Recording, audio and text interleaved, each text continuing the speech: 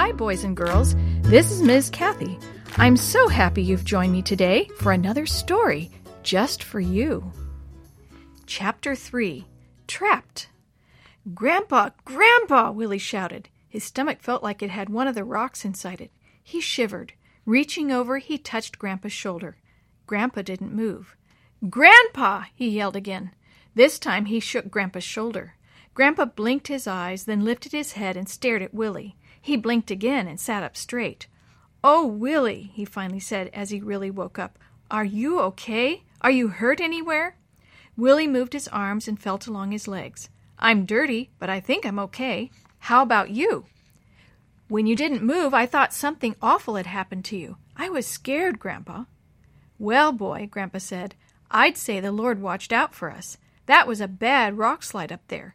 Where are we, anyway? Looks like we're in the middle of a forest." "We came down a long way," Willie said. "We must be near that little river we saw. Hear it? It doesn't sound so little from down here. What do we do now?"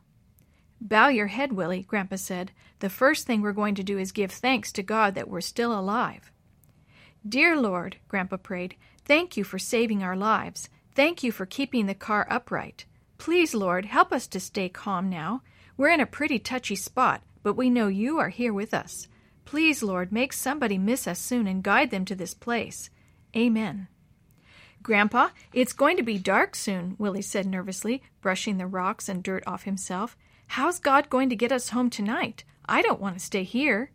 "Well, Willie," Grandpa paused a minute to toss several rocks through the broken window beside him, "I suspect we'll be here for a while yet. Why don't we tip our seats back a ways and sing a few songs and watch for the first stars?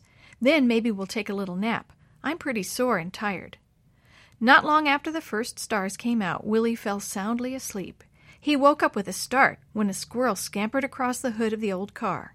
The squirrel's little claws clattered on the metal. The sky was bright, and birds were busy. They didn't even seem to notice the black car perched on the side of the tree. "Hey, Grandpa," Willie said in surprise. "We've been here all night. Mom and Dad must really be worried about us. And I'm starving."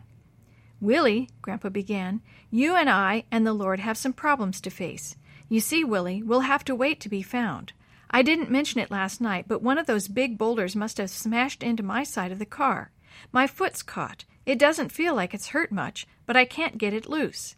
Besides, I wouldn't want to leave you here alone, and I'm sure I couldn't carry you back up that steep hill to the road."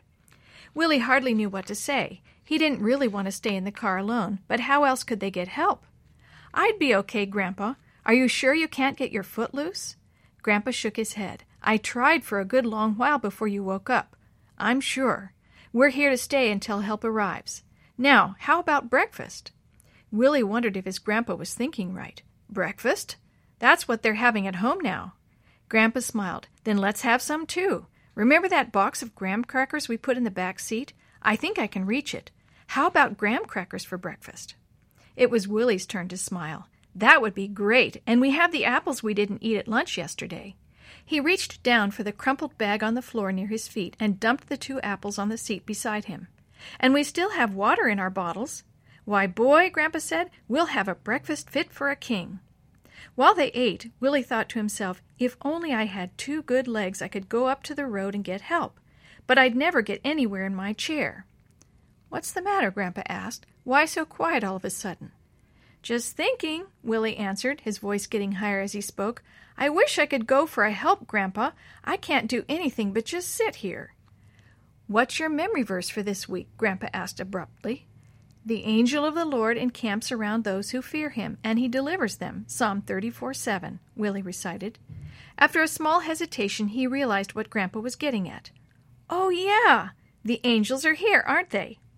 "Well, this looks like a pretty good place to do some angel camping to me."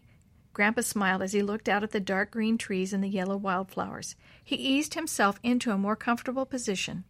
Willie noticed that Grandpa was holding his left arm carefully with his right hand. "What's the matter with your arm?" he asked. "Does it hurt?" "Yes, it hurts a little," Grandpa replied. "I think it may be broken." For a second, Grandpa's eyes showed a lot of pain and sadness. Then he turned back to Willie and smiled a little smile.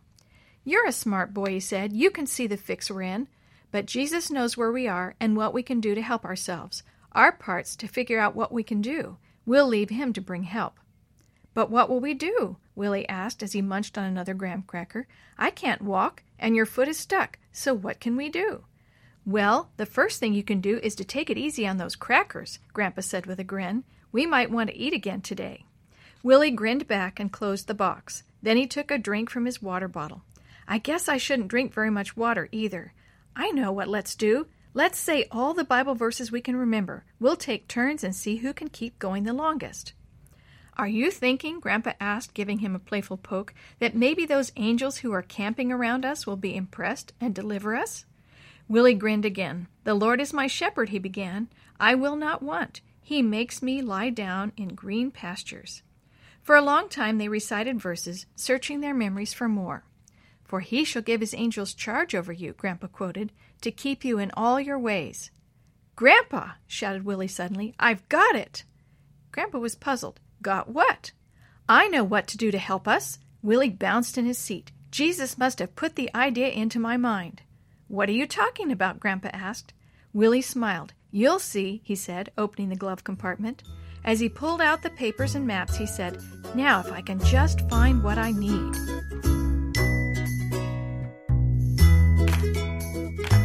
The story you have heard today is a chapter of The Shoebox Kids, Book 8, The Rock Slide Rescue, written by Sandy Zaug, edited and created by Jerry D. Thomas, and used with permission from the Pacific Press Publishing Association. If you're interested in any other books published by the Seventh-day Adventist Church, please visit AdventistBookCenter.com or call 1-800-765-6955.